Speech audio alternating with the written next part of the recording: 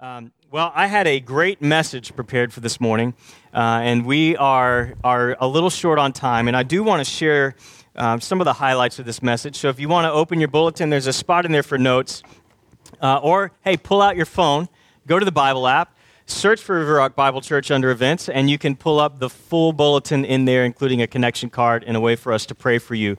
But we're going to be in 1 Thessalonians chapter 2, and this is actually going to be our theme for the whole year. And our theme for the year is Share Life. We want to talk about sharing life, and our theme actually comes from verse 8 in chapter 2 of 1 Thessalonians, where Paul says, "We cared so much for you that we were pleased to share with you not only the gospel of God, but our own lives, because you had become so dear to us." And so this morning, as I said, I had this great long message planned, and we just are running short on time, so we're not going to be able to get through everything. And I recently got to attend a service where the pastor said this. He says, "I'm not going to hold you long, but I'm going to hold you long enough," all right? So I promise you'll be home for what time's kickoff today. Texans don't play till tomorrow, but so we'll definitely be out by then. But we're gonna work our way through this. So the story of the church of Thessalonica can actually be found in Acts chapters 16 and 17. And it really begins back in chapter 13, where the church at Antioch sends out Paul and Barnabas on a missionary journey. And they send them out, and Paul and Barnabas understand that their role as missionaries is to go to an area to make disciples and gather them as a local church, and then equip them to carry out the mission of making disciples in that area while they move on and go to another city and start making disciples, gathering them as a church, and then sending them out. It was a church planting mission from the very beginning. It was a disciple-making mission from the very beginning. And so they go on this first missionary journey. They come back, and then after some time, they decide it's time for them to go out again. But this time, Paul takes with him Silas, Luke, and Timothy. And he goes and he's on this missionary journey again, and they get to this city named Philippi. And in Philippi, they run into a little bit of trouble. They get arrested. They're treated pretty harshly, and they kind of get kicked out, shown the way out of the city, and they end up in a little town 100 miles away called Thessalonica. And I just want to read, verses 1 through 12 about what Paul says about their time there in Thessalonica. He says, "For you yourselves know, brothers, that our visit was not without result. On the contrary, we had previously suffered and we were treated outrageously in Philippi. As you know, we were emboldened by our God to speak the gospel of God to you in spite of great opposition. For our exhortation did not come from error or impurity or an intent to deceive. Instead, just as we have been approved by God to be entrusted with the gospel, so we speak, not to please men, but rather God, who examines our hearts. For we never used flattering speech, as you know, or had greedy motives. God is our witness, and we did not seek glory from people, either from you or from others, although we could have been a burden to you as Christ's apostles. Instead, we were gentle among you, as a nursing mother nurtures her own children. We cared so much for you that we were pleased to share with you not only the gospel of God, but also our own lives, because you'd become so dear to us. For you remember our labor and hardship, brothers, working night and day so that we would not be a burden to any of you. We preached God's gospel to you. You are witnesses, and so is God, of how devoutly, righteously, and blamelessly we conducted ourselves with you believers. As you know, like a father with his own children, we encouraged, comforted, and implored each one of you to walk worthy of God, who calls you into his own kingdom and glory." So there's three things that I want us to see. This year, as we talk about the theme of sharing life, there's three major areas that we're going to be talking about as a church family. And the very first one is that if we're going to share life with others, we must first have a life to share. And we know that that life comes from having a living, breathing, growing relationship with Jesus Christ. It has to start there. We have to have a growing relationship with Jesus Christ. We have to have that deep intimacy. We see this very clearly in verse 7 when Paul says he describes himself as a nursing mother. And I don't know if you've ever had the privilege of watching a young mom, a new mom with her baby, or to be around a nursing mom. But here's one thing that I can tell you from watching my wife that I know. I know that those babies ate everything that she ate. She passed on to them everything that she took in. She made sacrifices to get up early in the morning, to stay up late at night, to take care of herself so that as she was feeding her children, she was feeding them good things. And the reality is as followers of Jesus Christ, that if we are not feeding ourselves, if we are not growing in our intimacy with Jesus Christ, if we're not putting the right things inside of our walk with the Lord, what are we going to have to pass on to anyone else? So that's our first challenge this year, is that if we're going to share life with other people, that we would have an actual life to share. And I want to encourage you, we're doing things a little bit differently with our reading plan this year. It's all going to be online through the Bible app. The first one that we're doing is a 90-day reading plan called Appointed to Bear Fruit. And I just want to encourage you, whether you join with the River Rock group and follow along with that or do it on your own, I want to encourage you to start by being in the Word every single day, spending time in God's Word and spending time in prayer and growing in your relationship with Him. That's where we start. We start by having a life to share. And I love how Paul talks about how he lived among them. Verse 6 of chapter 1, Paul says this, 5 and 6. He says, "For our gospel did not come to you in word only, but also in power, in the Holy Spirit, and with much assurance. You know what kind of men we were among you for your benefit. You became imitators of us and of the Lord." Now think about that. Who did they imitate first? Paul says you became imitators of who? Us. And who did they imitate first? Parents, you know this. You know your kids imitate you before they actually do what you're going to say. We actually had an experience in our family recently where a family member was over and was kind of teasing my wife, and then one of the kids picked up on it and started teasing my wife. And my wife said, "You don't get to do that. You're my kid. You treat me with respect." And the family member said, "Yeah, do as I do, not as I say." Right? We don't go for that. We want to be doing the right things, saying the right things, setting the right example, because we know that people are going to follow us before they follow what we say. Right? They're going to follow our example. So we need to start by having life to share. The second thing that I want us to see is that we need to be sharing life with the lost. Sharing life with the lost. Verse 8, Paul says this, "We cared so much for you, we were pleased to share with you not only the gospel of God, but our own lives, because you had become so dear to us." Going back to chapter 1, verse 6, Paul says that we lived among you. We lived among you. He doesn't say we stood on a street corner and preached at you. He says we lived among you. Now, here's what I love about this. In Thessalonica, Paul had a full-time job. He was a tent maker. He was in the marketplace. He was working. He was just like you. He was just like Jared and Devin, who are holding down jobs as a PA and as a nurse and are feeling the call to ministry. And Paul would go to work all day long, and he would work and work and work. And as he worked alongside these other people, typically what would happen is they would gather kind of in guilds. And so he was getting to know other leather workers, other craftsmen. And he was loving on them. They were working together. They were eating together. He was sharing his life with them. And what happens is that they start seeing the difference in his own life, the change that God has brought in his life and how his life is different from their life. And so as he speaks the gospel to them, they say, "You know what, that makes sense." Paul says, he says it came with power.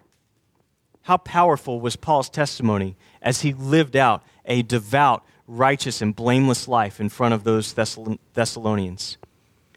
So it came with power. It came with the Holy Spirit. And he says it came with assurance. The assurance was this, that if you put your trust in Jesus Christ as your Savior and you follow him as Lord, you can experience what I'm experiencing. But in order for them to see that, it wasn't just that Paul closed himself off and only gathered with believers. He was doing life with those who had yet to put their trust in Jesus Christ. So that's our challenge.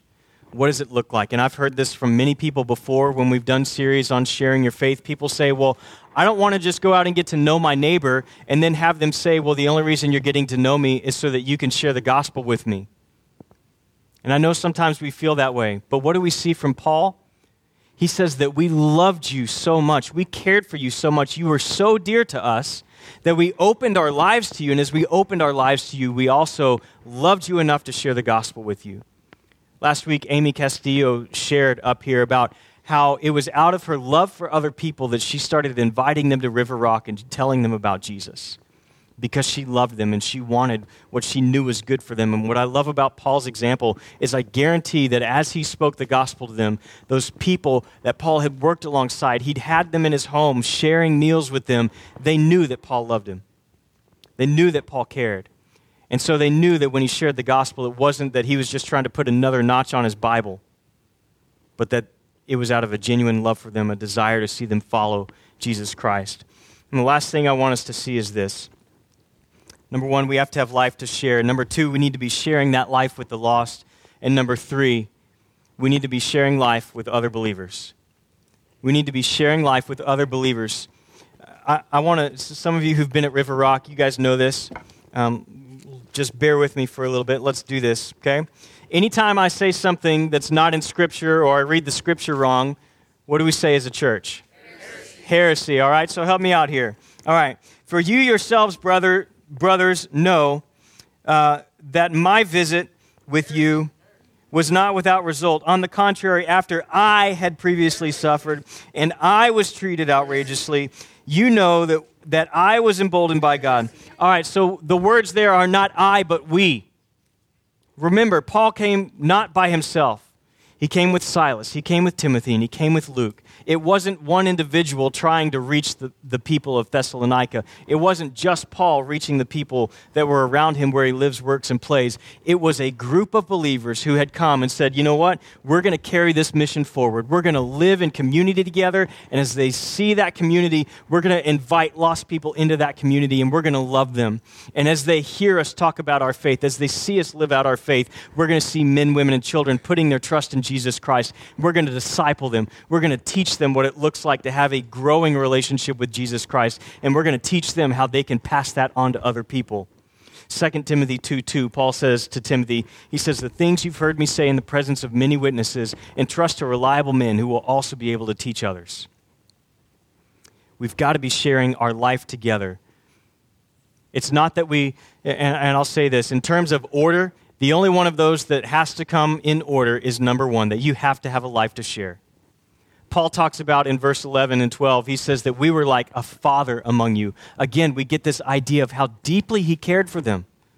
It was a parental affection that he cared for them, and so his desire was to see them grow. And he talks about all the ways that they lived among them. He says that we encouraged you. Encourage means that he was trying to cheer them up, saying, hey, look, when you mess up, when you get it wrong, we want to encourage you. We want to encourage you. We want you to, hey, let's be positive in the areas where you're growing. Way to go. Man, you had a quiet time for the first time in a while. Way to go.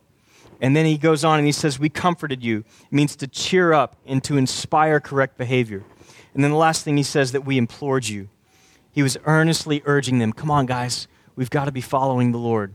Let's do this together. We've got to be reaching those around us. Let's do this together.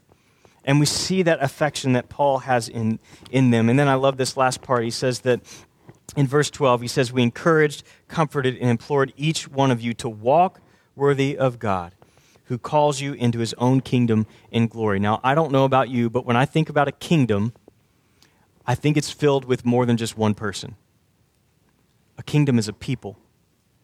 So Paul is saying that as a people, we've got to be walking together, worthy of the glory of God, reaching the other people, reaching those who've yet to put their trust in Jesus Christ. And so as a church family this year, as we talk about sharing life, our memory verse this week is 1 Thessalonians 2:8. And I want to encourage us to commit that verse to memory, not just this week, but for this year, to think about what does it look like to share life. Number one, I have to have life to share. If you need help growing in your personal walk, we want to help you do that. If you're part of a small group and you don't know what it looks like to grow in your faith, get with your small group shepherd and ask them to help you learn that. Number two, we want to be sharing life with the lost, and there's a number of opportunities. Coming up this spring, around Easter, there's going to be a citywide campaign across the greater Austin area. Over 300 churches are going to come together, and we're going to be doing a series called What's Next? And it's based on the book called Imagine Heaven. And we're going to be inviting people in to have a conversation with us about what happens after you die. And a lot of it is going to be based on real life experiences of people who've had near-death experiences and what they've said as they come back, people from all over the world, from different cultures, who come back and they describe things that line up with what Scripture says about what we can expect when we die. And so we're going to have that opportunity coming up in the spring. But here's the reality, is if you wait until Easter, if you wait until spring to go to your friends, neighbors, and coworkers who don't know Jesus and say, hey, come to this group, they're going to look at you like you've got three heads because you don't really have the relationship with them. And so we want to prepare you and equip you so that when you invite them into this conversation about what happens when we die, which is going to be a great segue into the gospel, that you would have enough relationship with them that they would say, you know what? This person cares about me. They love me. In fact, I know that I've become so dear to them. I've watched their example. Yeah, I'll go be a part of that group. And so next week, we're going to be starting a series called Bless. And we're going to teach you how you can be a blessing to other people in their lives. It's a very simple strategy of how you can bless the people around you. And it's something we're going to be talking about all year long as we try to understand that we were blessed to be a blessing to other people and that we can share our faith in simple ways, just like we're talking about. It's not going out knocking on doors and, passing out gospel tracts and all that stuff, standing on street corners. It's being in relationship with other people. And we're going to do that together so that we can invite people into our lives and into relationship. Church family, I'm excited about where we're going this next year. I'm excited that I get to share life with every single one of you. I'm excited that we get to go into our community and give every man, woman, and child the opportunity to see, hear, and respond to the life-changing reality of Jesus Christ. And I'm excited that we get to grow in our individual walk with the Lord. Will you pray with me? Father, we thank you for today. Lord, we ask that you would be with us as a church family as we move forward. Lord, we pray, God, that you would help us to grow in our personal walk with you, and that out of that relationship, our hearts would overflow, pouring into others. God, we are reminded that the greatest commandment is to love the Lord your God with all your heart, soul, mind, and strength, and to love your neighbor as yourself. And so we pray as we grow in our love for you, that our hearts would be aligned with yours. And we know that you love people because you proved it by sending your son, Jesus Christ, to die on the cross for our sins. And Lord, would our love for you pour over into love for others, both those who have yet to put their trust in Jesus Christ and those who have already trusted Christ, that we could come together, encourage one another, and be in ministry with one another to reach those who have yet to trust Jesus as their Savior. We pray all this in Christ's name. Amen. As our ushers prepare for the offering this morning, if you have any questions, you got to see all of our current elders up here on stage, Jeff Brown, JT Liner, and I believe Scott, he might be out in the parking lot. He's on security team this morning. So make sure you find one of them, or you can find me. We're happy to answer any questions that you have and talk about those. So as the ushers are passing the offering plates, I want to encourage you, if you have a connection card, go ahead and drop that in the offering plate. Let us know that you were with us. Or if you're on the app, this is our first time, so we're hoping this works well. We tried to test everything, but you can actually fill that out right there in the Bible app. You can fill out your connection card, including your next steps. And at the bottom, there's also a place for us to pray for you. And then again, in the app, if you want to give online, you can actually give right now. You can worship through giving right now. And so if you're a visitor with us, we hope you don't feel compelled to give at all. We just want this service as different as it was from our normal service. We hope it was a blessing to you. And we are just so grateful for all that God is doing in and through this church. And so let me just pray. I know the plates are going around, but I want to pray for our offering, that God would bless it and he would continue to bless this church. Heavenly Father, Lord, we ask that you would use the offerings and tithes that are given here today, that are given online, Lord, that they would be used to expand the influence of your kingdom, that more men, women, and children would come to know Jesus Christ as their Savior and choose to follow him as Lord, that we would have the opportunity to walk alongside of them as they grow in their faith, that we could be a mother, that we could be a father, that we could love and nurture them and see them walk worthy of the calling of God, and that we could send them out to walk along others as they do the same. Lord, we pray that that would happen not only here in Georgetown, but to the ends of the earth. We pray all this in Christ's name. Amen.